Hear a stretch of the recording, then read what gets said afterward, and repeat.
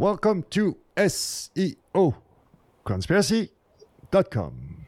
And today I have the great pleasure to welcome back again on the podcast, the one and only Mr. Bill Slawski. Bonjour, Mr. Bill. Hello, how are you? I'm good. And yourself? Good, thank you.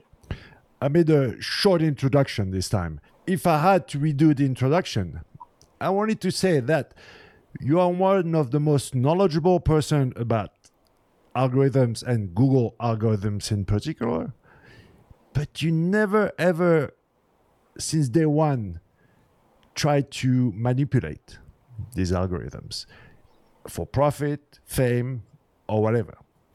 And from even a mindset point of view, where I think we connect also, is that instead of money and fame, you prefer to chill by the sea, grow beautiful flowers, walk around and take pictures of landscapes. And while we could have made fortunes building tools, manipulating PageRank and more, what is remarkable and maybe a little less known about you is your work, Go Fish Digital, your agency, and how since day one you already succeeded in one, optimizing for SEO, but never forgetting that there is a human being reading the content. And from the early 2000s, I'm guilty of having published a lot of pages that were definitely more for search engines than humans. Can you tell us a few words? Why did, since day one, you decided that, no, I don't want to spam. I want to do it well. I worked as an in-house SEO for a company that was started by a couple of friends. And the reason why I was attracted to SEO was I wanted to make sure that they were fairly represented in the search engines. I wanted to make sure that they had a chance to communicate with people who might become customers. I wanted to see consumers become clients of theirs because of what they said on their pages, rather than anything that might have tricked them into becoming clients. We addressed that a little bit last time, but if we bring it back into the context of the early 2000s, already caring about user intent and all was pretty visionary, I have to admit, because not many of us care that much. We cared a little bit, but you really said no. I was reading stuff outside of SEO. I was reading user experience type stuff and all that. And the thought that you understand your audience as best as you can, because you want to know what words they were using to talk about what products or services you offer. Mm-hmm. And those are most likely the words they're going to use to search for what you offer. So knowing who that audience is, what they're looking for, what problems they have to solve is a solution. And one of the most effective early SEO tools that I implemented was a notepad next to the phone of the person who talked to clients every day, and said, okay, let's write down the questions people ask that we don't have answers for on the website. And let's decide whether or not we want to put them on the website. You're even more high tech than me on that level, because I'm still pen and paper type of guy. It was very effective, because we ended up answering questions, and the answers would end up showing up in articles by lawyers who were writing for law reviews from different law schools. They were publishing about. This was an incorporation business, and they're publishing about why people incorporate in Delaware based on things we were writing on our website, because there are unique situations and there are legal aspects of why that works. We wanted to make sure our audience understood. But you had a clear advantage right from the start because you did study law.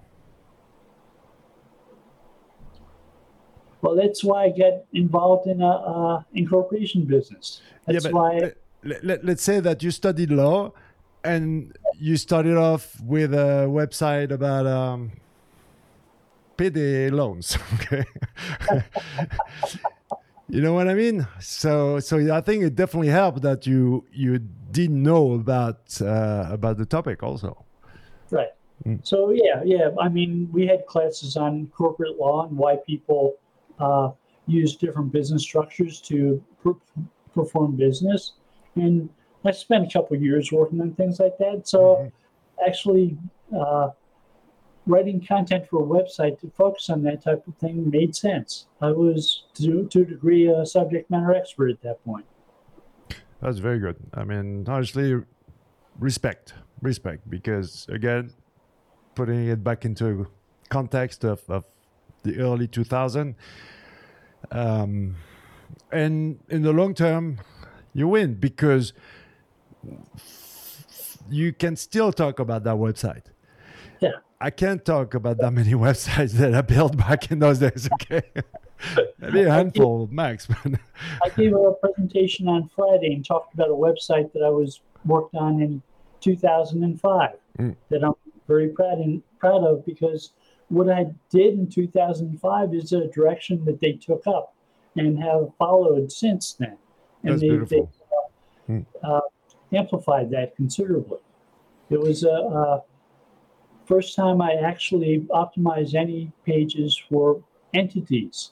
So I did entity optimization in 2005, long before Google had a knowledge graph. And it made sense of doing that circumstance. It was a Baltimore.org website, and we were trying to optimize a page for Baltimore Black history. So we were trying to get the phrase on the page a number of times to help the search engine know that's what it was about. And we said, after 3 months of not gaining much traction, we said, this isn't working. We're going to try something else.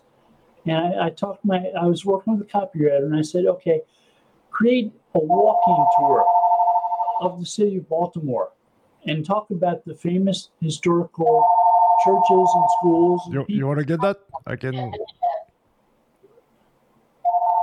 No, I have no interest. They want to sell you something? I think they do. My landline mostly gets spam these days. Well, I always say that maybe the mailbox is the best undervalued place to spam right now because there's nothing interesting in the in real life mailbox. So if you get a nice letter in there, I think that would work better than calling everybody on the phone. But entities, yes, you were saying that instinct is not the proper word because instinct is from your DNA. But I don't know any other word to express what you are telling us now because you felt it. Yeah, I knew that the city of Baltimore has like a 9-foot tall statue of Billie Holiday. They have 6 townhomes that Frederick Douglass purchased when he was in his 60s. And he was a slave as a young man. He escaped. He had success as a person doing shipping. And he made lots of money. And he moved back to Baltimore when he was in his 60s. And he bought 6 townhomes. He got involved in the community, and seeing where he built those was interesting to people. Seeing the statue of Billie Holiday, where she lived, where she grew up, was interesting. There were types of things that people would come to Baltimore to actually see. And I said, okay, let's put this information on the website. We're trying to write about Black history by just using the phrase Black history. We should actually tell the history. We should name these people, these places, these things. And having the entities on pages would make a tremendous difference. So within 3 months, we went from a page that got absolutely no traffic at all to it being the sixth most visited page on a page of 300 pages, or a website of 300 pages. Wow. So it's very successful because it got people to actually visit the city. And it was a website that was a visitors center, convention center for the city of Baltimore. So that was the purpose behind the site, get people to visit. Wow. That's very interesting because I really believe that that's why I think you belong to the crew of search engine hackers, because in the true spirit of hacking algorithm, understanding, feeling how and what you need to feed Google is the key. And especially it's not for today, but what does Google want future versus what does Google have today or past is, I think, where we are at now, very like a turning point, especially with this change at the head of Google. But no spoiler. That's for in a couple of episodes. Today it's about the Google Zoo, and that was also more than an earthquake, I would say, with like waves of tsunami waves. Right. So I have to admit right off, I never ever had a site that was penalized. I never had a panda site. I never had a penguin site. Even some, I had clients who had forums who got hit by panda. Yeah. And they were genuine, real good forums, like really big. But because of the architecture and the type of content that a forum has, got hit by panda. But outside of those forums, no. I was adopting practices that Google seemed to like a lot. Like in 2003, I was telling people about the Stanford University website credibility project, the things that make websites credible. Oh, tell us a little bit more about that. Okay, there are like 6 rules for making websites credible. You identify who the people are who are involved in the website and what background they have, what their education is, what their experience is. You include that information on things like their about page. You let people know who the people are who are behind the website, and making that type of information available increases the trust and credibility. The person who started that website provided an example of Ed McMahon from the Publishers Clearinghouse showing up at your front door with a oversized check in his hand saying, "Congratulations, you won Publishers Clearinghouse." That's cool. And if you recognize he was Ed McMahon, that meant you knew he was serious. You won. Wow. Because it was very credible. Okay. You knew that he was involved in that in Publishers Clearinghouse. You understood the context. Makes sense. Being able to understand why people might understand a website's credible makes sense. It also said things like include ways of acknowledging the credibility of information you're citing. Links that you provide on your pages go to authoritative sources. Right. The issue is that in real life, I don't know if you have that feeling, but when we meet business owners, they could tell you everything.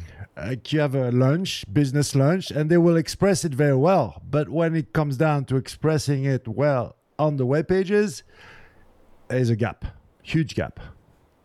If they realize that they don't know these people are coming to the website, and they want to know who they're talking to, who they're dealing with, who they might become the customer of. If you give them a reason to believe in you, to understand you, to acknowledge that you know what you're talking about, they're more likely going to become your customer. But don't you have a feeling that sometimes, maybe it's changing now, but I remember a time where people were building a website and they say, okay, finally, we won't have to talk to the customer anymore. Okay, we will hide the phone number. No more customer support. No more. So when I was doing in-house SEO in the corporation business I was working with, the person who I was working with said, make my phone number very visible. Make people call me. Because if they call me, there's a better chance that I'll turn them into customers because I'm good at talking with people. Mm-hmm.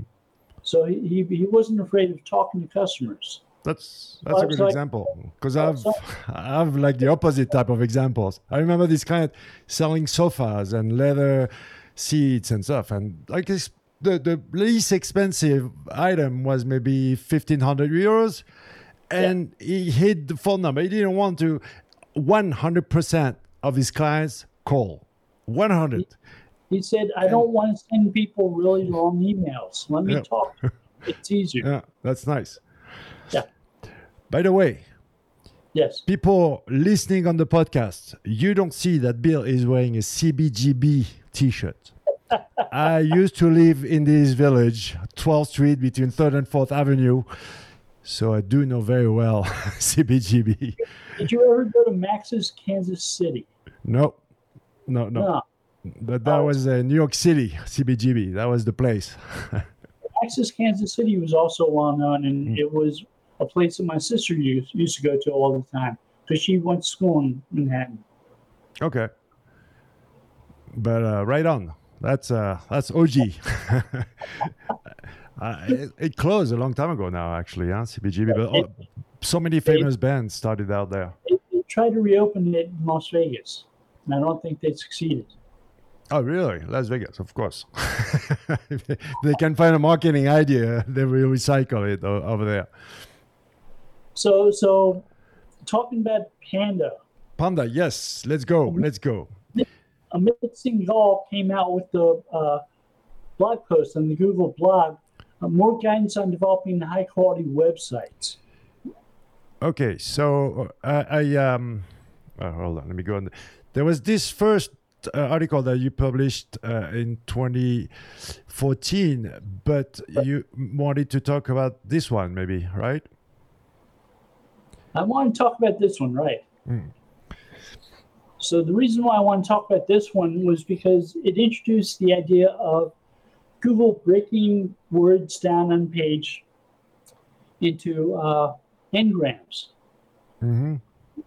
Okay, so the part you're pointing at there is Google saying, okay, what query terms are people finding a website for? And if we look at the pages, what do we see?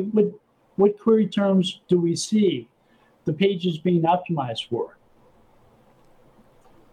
What's very interesting is that, did you ever hear me explain the mystery word game? I think I did. This is the way I explain it to clients, and definitely n-gram is part of this. Yeah. If you play the mystery word game, you have to. It's like a TV show. Okay, I have a card with a word, and I have you to make you guess that word. And I have to use a whole bunch of things, a whole bunch of entities, a bunch of synonyms, whatever I can to try to make you guess. And that's a little bit, I guess, what this whole game is all about, right? And n-grams is a sequence of entities, and you will be able to define the next one. Right. So there's another patent that talks about n-grams and doing statistical analysis of those n-grams on a site to try to get a sense of what the quality of the website might be. And they perform this analysis on sites, and they compare the site to what they consider high quality websites. Like they might consider the IRS website to be high quality. Mm-hmm. They might consider the New York Times website to be high quality.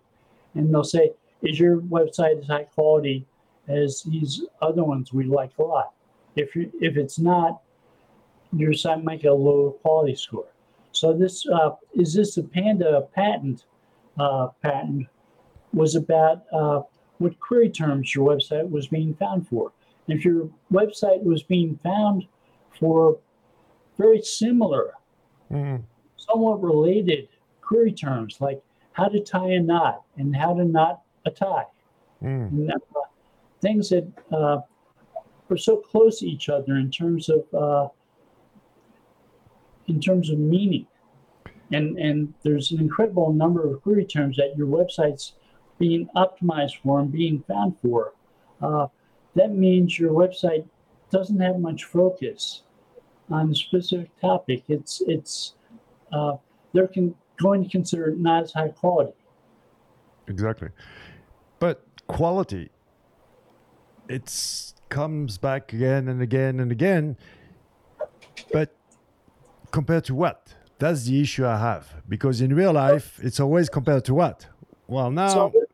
So I mentioned the Amitz and Gall article. And in that article, he comes up with 23 questions to ask yourself as a site owner to determine whether or not your site is high quality. And one of them is, if you visited this site and they asked for a credit card to buy something, would you trust them with your credit card information?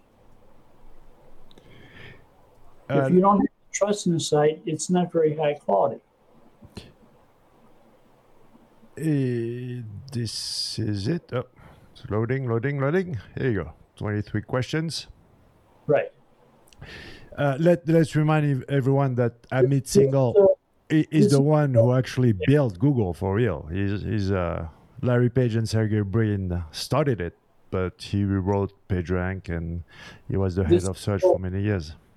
This is the Search Engine Land article on it. The name of the Google blog post is More Guidance on Building High Quality Websites. Yeah, got it. But Search Engine Land was ranking higher than the official Google. Would you trust the information presented in this article? Is this article written by an expert or enthusiast who knows the topic well? Does the site have duplicate? Would you be comfortable giving your credit? Yeah, no, you're all... I think this list is still very relevant today, actually. I think they're pointing out a list very much like this list for people who've been hit by core updates. Exactly. I mean, the list you're showing people now is very similar to this list. There's like very little difference. True. But again, compared to what? Let's... before we got in, we had a theory about why Panda, but without getting into much detail, they had to put a threshold, right? They had to say, okay, this is quality right there.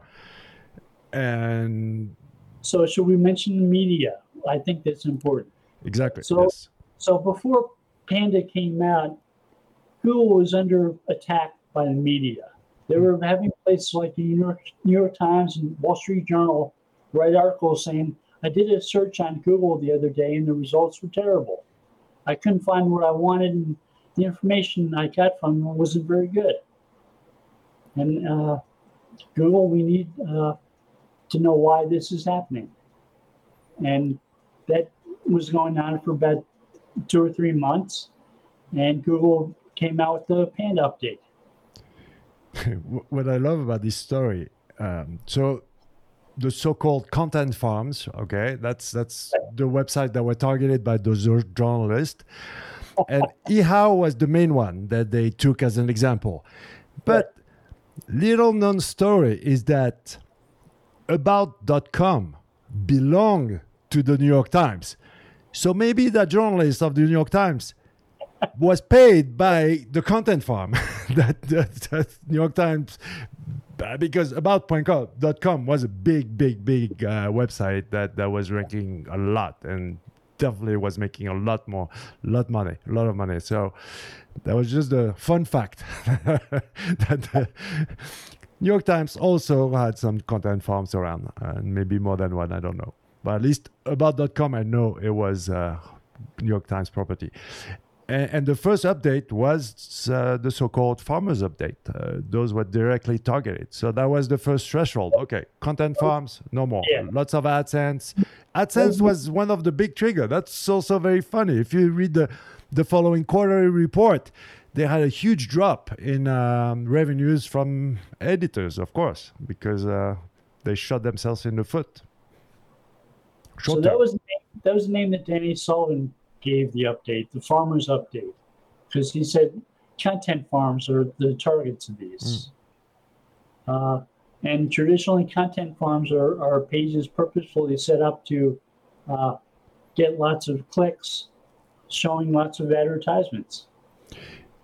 But in fact, I think it's wrong to say it's actually like the how you call it, money and health type of. It's just a footprint. Okay, lots of ads, many articles around the same topic, and so on. A list of footprints, but regardless of if it's a content farm or not, a content farm or a very specific type of website, it's just the footprint that they targeted. All the content farms had these footprints, but do you really think that they target certain categories of websites more than others, or just? I think the focus towards high quality websites points out that they were trying to get rid of low quality websites ranking well. Mm-hmm. So they had a quality threshold, which interesting. Patents I see they're talking about what they might be doing now with the core updates.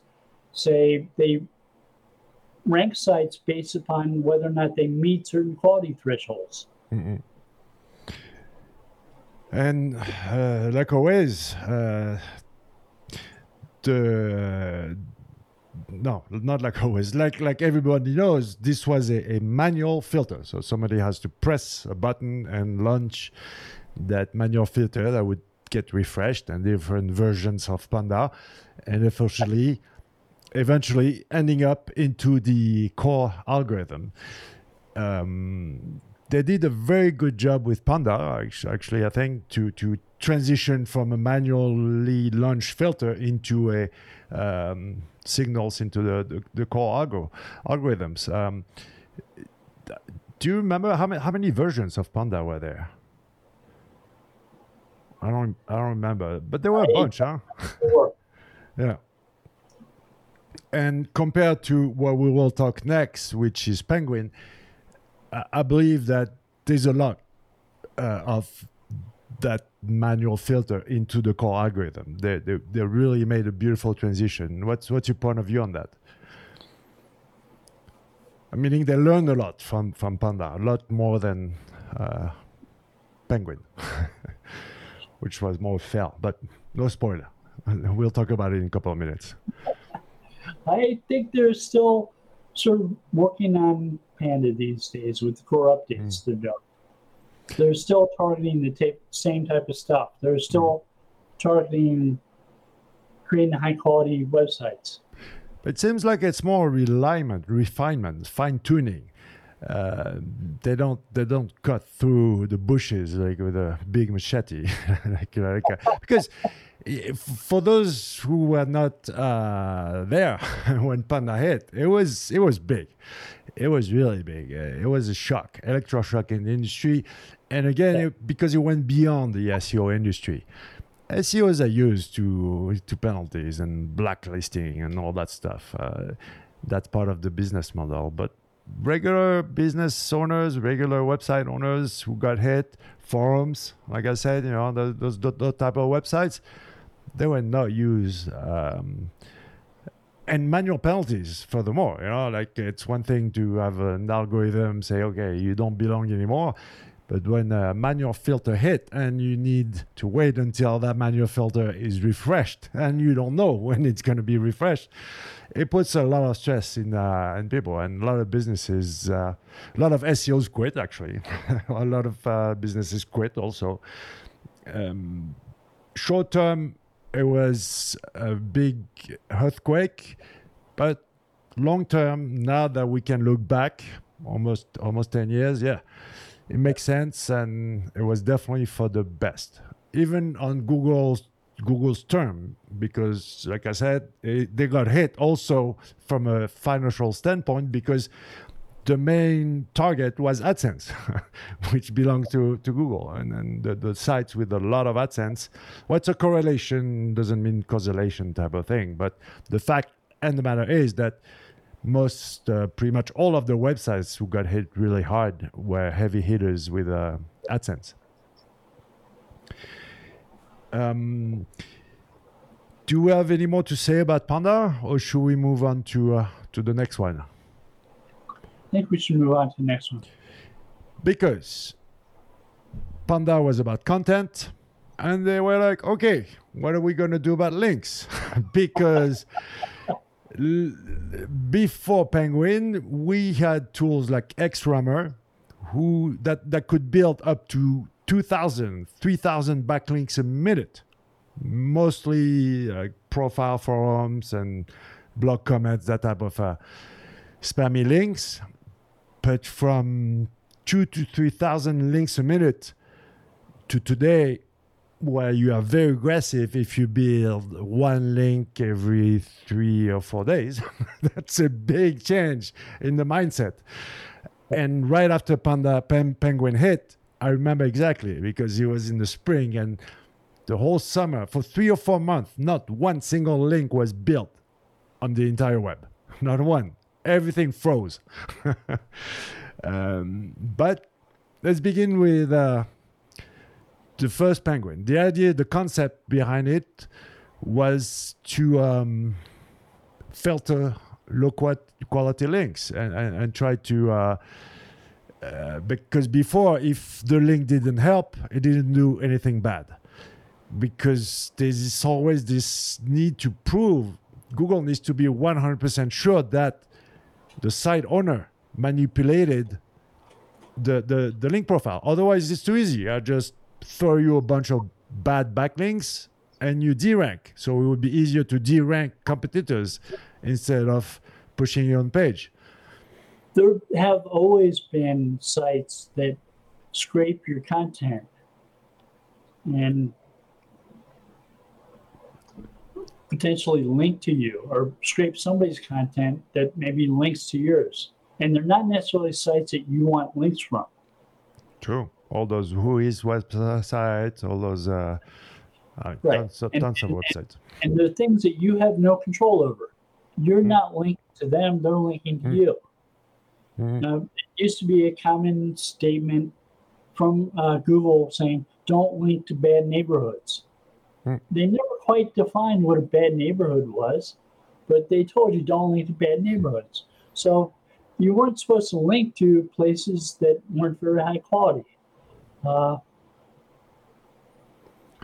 You had no control over people linking to you, except often you do, because people do link outreach and things like that, and they create guest posts, and they do other things to get links pointed to their own websites. Hold on, Bill.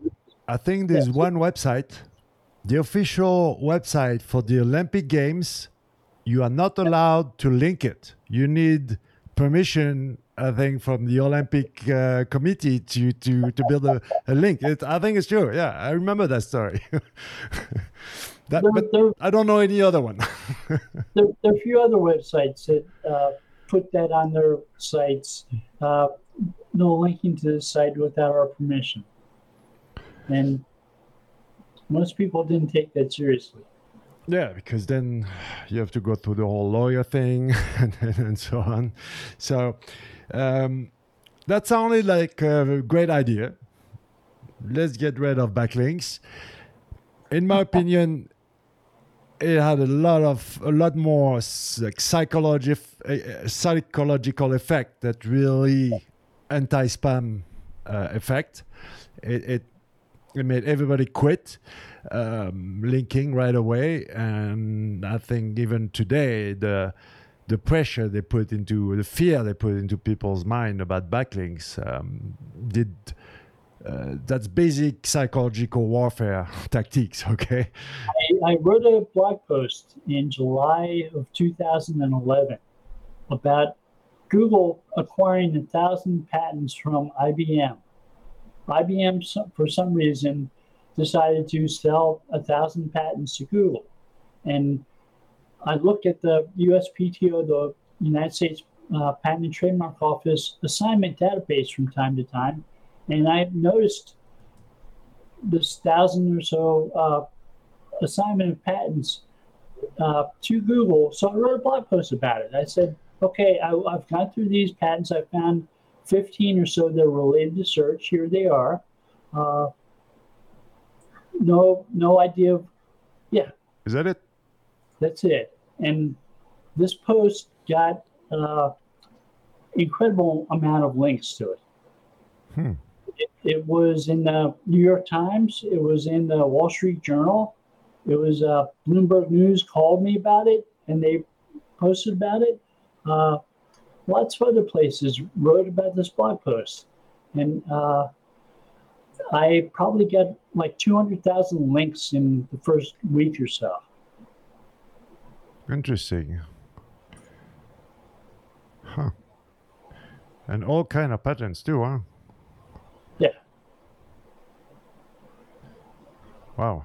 I totally missed that one. I can. Weird. So at that point, people were interested in the fact that Google was buying these patents to give them protection from other search engines. It was the more patents you have, the more protection you have. What's interesting is there was a bid, right? And they were competing with other big ones, Apple, Microsoft. That was for an earlier group of patents from Nortel. Oh, that was before. Okay. Google lost that bid. So all of a sudden, out of the blue, Google acquired these 1,000 patents from IBM that nobody had even talked about. And also when they bought Motorola, that one I remember. Yeah. That was more about the patents than the phones. So I watched this post gain links for a period of 6 weeks or so from across the globe, because after the large newspapers in the United States wrote about it, small newspapers in the United States wrote about it, and then large newspapers from Europe and Asia wrote about it. And they just kept them, and it's very attractive to have links rolling in like that.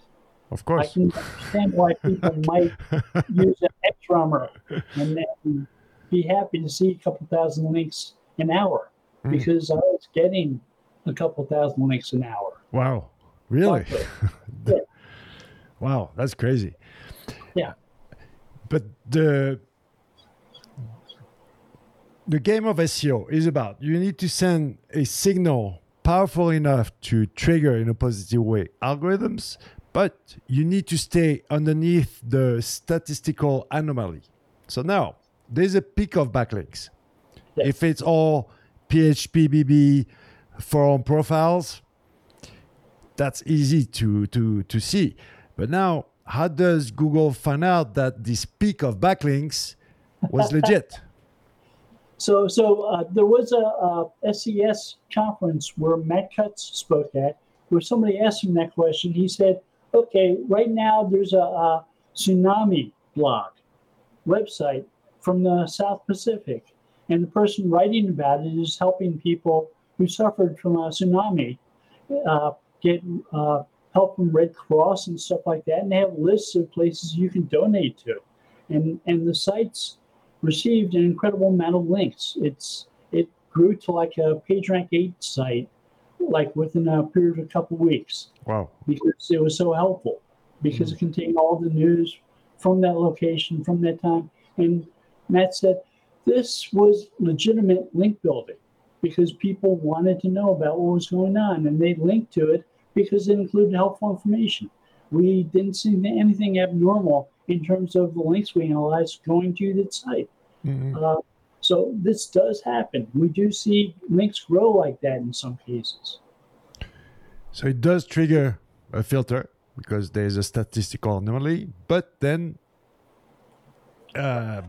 again, they have all these kind of footprints, and they have. So they understand how pages are linked to each other in a link graph of the web. They look for bipartite constructions of those links in the link graph and pages that seem to link to each other, they can tell when there are very low quality pages that all link to some other page. Say you have 5,000 pages that are brand new that all link to one page. That's like a sign of a doorway page. Exactly. Yeah. They've learned how to analyze link graphs like that to recognize when there's potentially problems. When it gets a little trickier is that it was, okay, they got rid of XRummer and the big blast of thousands of links.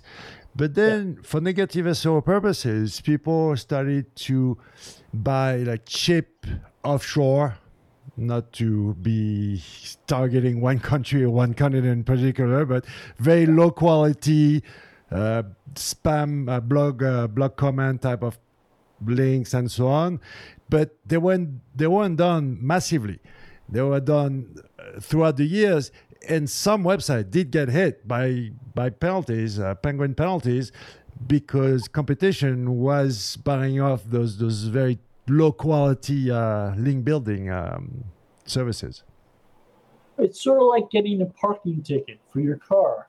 So your car has to park in a particular place in public, and it's got a license plate so it can be identified. And if you leave it in a place where it's not supposed to be, day after day after day, somebody's going to notice. They're going to write down a license plate number. It's like having a website on the web that's in a place that people with tools that can identify links and websites can see. They're going to. So Microsoft, when they were trying to identify spamming pages, they had a phrase they used. They said they follow the money.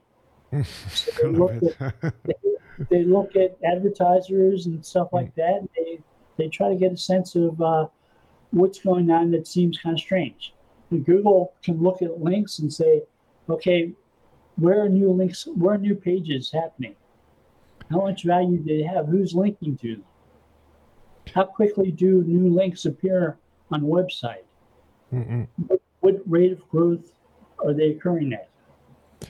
What stands out as some type of anomaly? What do you think about the cruelty of, I think it was 18 months between two refreshes of Penguin at one point?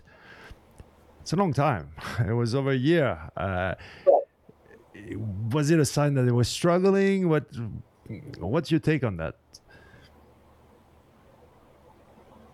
I was happy I didn't work for Google at that point. That was a turning point, and definitely because, well, it's not a spoiler to say that they had to reverse to the old ways, saying that if a link doesn't do you any good, it doesn't do any bad. So our conception of Google before Penguin showed up was, if you get a link from a place that wasn't very good, Google wouldn't count it. That's how we used to think about links. And all of a sudden, Penguin shows up and Google's telling you, if you get a link from someplace that isn't very good, we're going to penalize you. It's like, so why they change that? At one point, they just wouldn't count it. And for once in my life, I was happy that you didn't have a better answer than me when, before we turned on, I said, Bill, I really don't know what's left of Penguin in the core algorithm. And you were like, well, I don't think there's much either. I don't know. It seems like they've backed off on a lot of stuff. They're telling people you don't necessarily want to disavow links. They're saying stuff like that. And they are saying, okay, you can disavow them, but be careful when you disavow, because people sometimes disavow links that actually are worth using. I never trusted that disavow file thing. It's like a good gangster, okay? If you're an experienced mafia and you're a member and you're arrested by the cops, you don't talk, you don't speak. So now Google has a hint of something you did, and with a disavow file, you tell it, yeah, it's exactly right. Don't speak when you get arrested by the cops. Call your lawyer. Call us a consultant. So I get a link on my website from someplace like Moz, and all of a sudden I get messages from or emails saying that I'm being linked to from 30 or 40 other websites that aren't Moz from the Moz article. Mm-hmm. And somebody's scraping Moz and reposting that article, and I'm getting trackbacks from those articles that I don't want links from. And I can just say, no, I'm not going to accept that one. But people are copying at high rates some sites. That's true. But do you have a website that's, I believe, powerful enough from PageRank and authority standpoint to resist this kind of low-hanging fruit attacks? That it won't shake you down because you have a powerful website. I think that's the best protection to against this type of problems, duplicates or bad links. Is build a strong website and you will survive. Yeah, build high quality, much as possible. Yeah.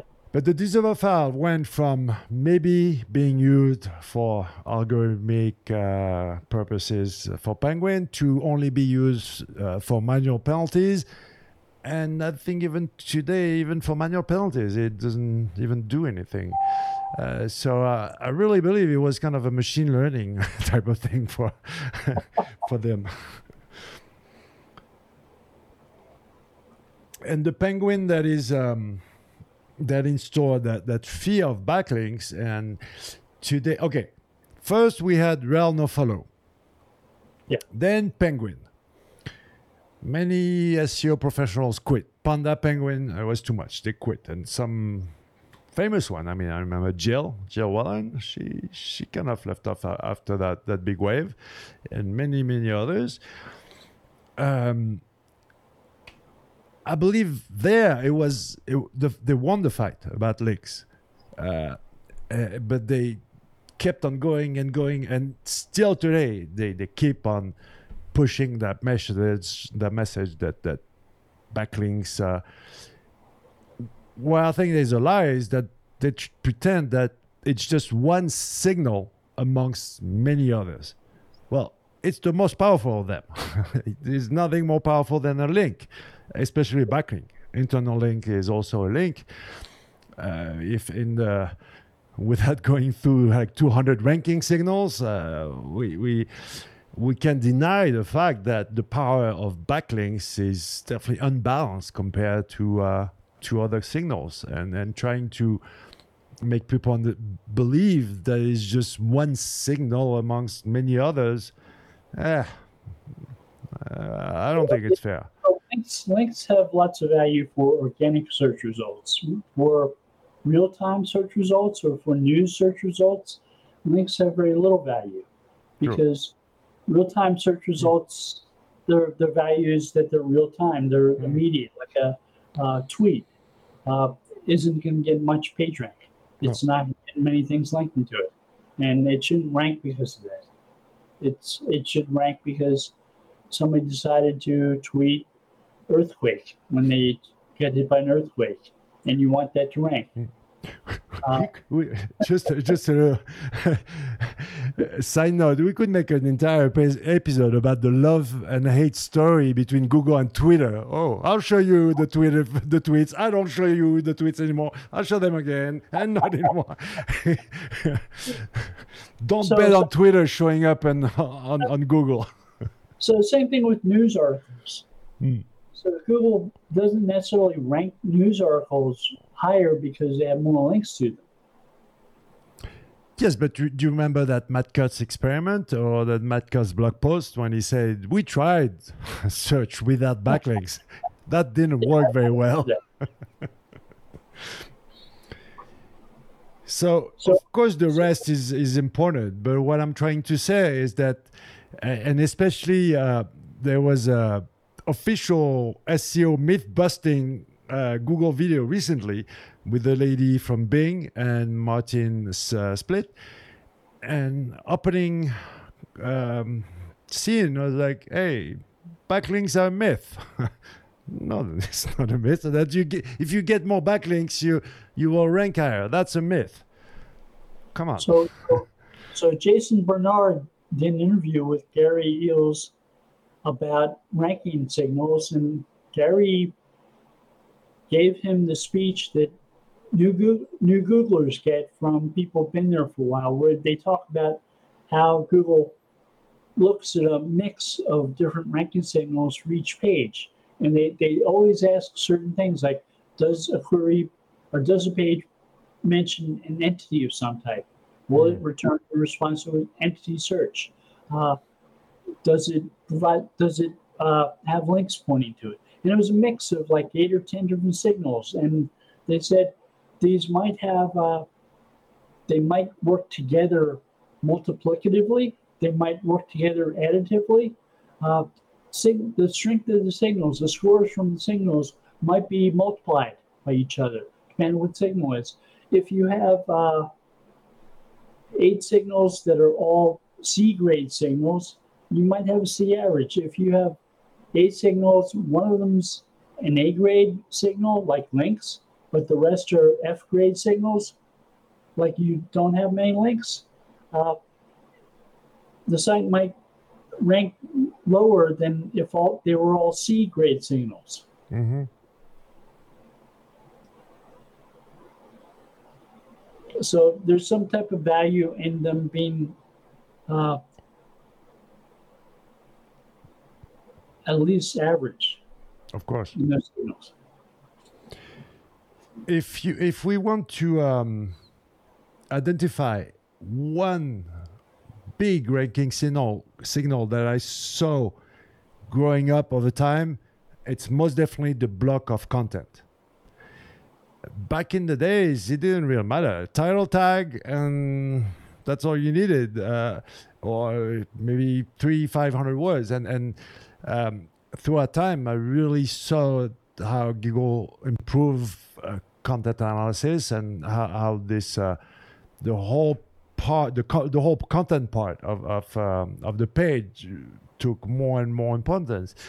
Remember back in the days, maybe H1 was more important than the content part. Had more in the SEO's mind workflow optimization. H1 was definitely higher in everybody's toolbox, but it's came with that some side effects. For example, that myth of the 2,000 words per page average, right? Right. Which is, once again, we've spoken about this. When you try to search for something, you take right and you make your answers fit your questions, or you take left and you don't even know if you will find something. And the 2,000 words per page is definitely one of those. They took right. Because it all depends on the topic, on the intent, on many, many things. And it does make sense. If you want to cover a topic well, yeah, you will need maybe a bunch of words that will average to 2,000. But it doesn't mean that if you write 2,000 words, you will rank high. And now people are spending all this money writing 2,000 words just because it's the norm. That does not guarantee. It's not because all the most of the pages on the first page have an average of 2,000 words, that if you write 2,000 words, you have more chances to be on the front page.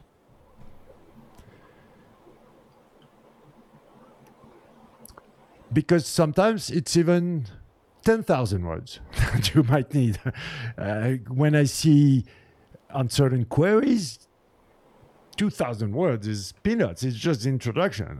They have an entire white book. It's an entire encyclopedia that they publish to rank first. And on other queries, it's just maybe a simulator or just a form, or just depends on the intent. Depends what you want, you know. So when you search for pizza at lunchtime where you're at, exactly. chances are you don't want a web page that's about the history of pizza, Exactly. all the recipes to make pizza. Chances are you want a phone number to call to order pizza for lunch, Yeah. or an address to drive to. And a reputable it's Right. brand easy way to buy and to get delivered, and that's it. That will. You don't need 2,000 words, right?